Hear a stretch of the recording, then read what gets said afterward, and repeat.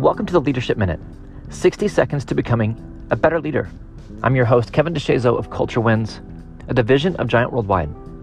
I have a lot of big ideas and big visions that I'm running toward, visions that I hope come to life.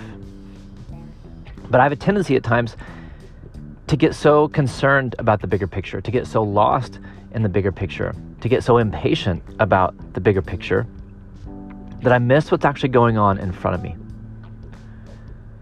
That I miss out on the chance to have an impact, to create change, to move a little bit forward today.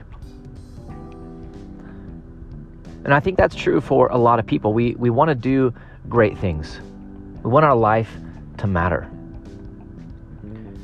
Well, the way to make it matter, the way to make things better is to show up today, to do the work today, to be present today. Because today demands your best. The people in front of you today, they demand your best attention, your best energy, your best intentions.